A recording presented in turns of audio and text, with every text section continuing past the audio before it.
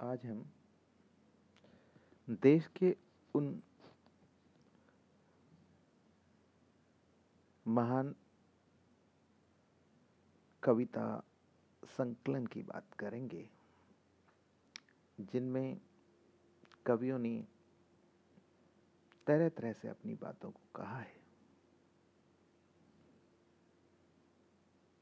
मैं कवियों का नाम तो नहीं लूंगा, लेकिन उनके द्वारा लिखी गई ये कविताएं ही उनका परिचय है। दुनिया उनके नाम से ज्यादा उनकी कविताओं से उनको जानती है।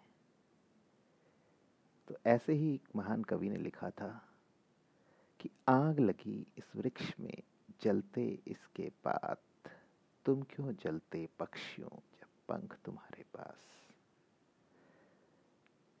तो पक्षियों ने जवाब दिया, फल खाए इस वृक्ष के बीट लथेड़े पात, यही हमारा धर्म है, जले इसी के साथ।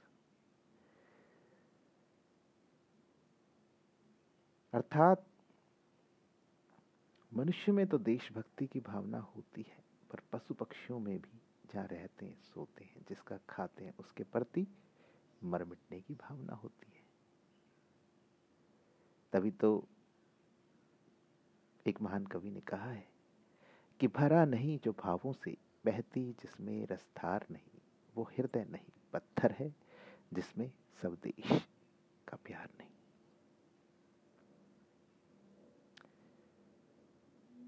और फिर एक कवि ने कुछ इस तरह से कहा कि कतरा कतरा लुटा दिया है वतन के वास्ते, एक बूंद तक न बच पाई इस तन के वास्ते। वैसे तो मरते हैं हजारों लोग रोज, पर मरना वो है दोस्तों जो जान जाए देश के वास्ते। ऐसी अद्भुत और अनोखी रचनाएं इस देश के कवियों ने करी, जैसे कि सिर्फ भड़काना मेरा मकसद नहीं, मेरी कोशिश है कि सूरत बदलनी चाहिए।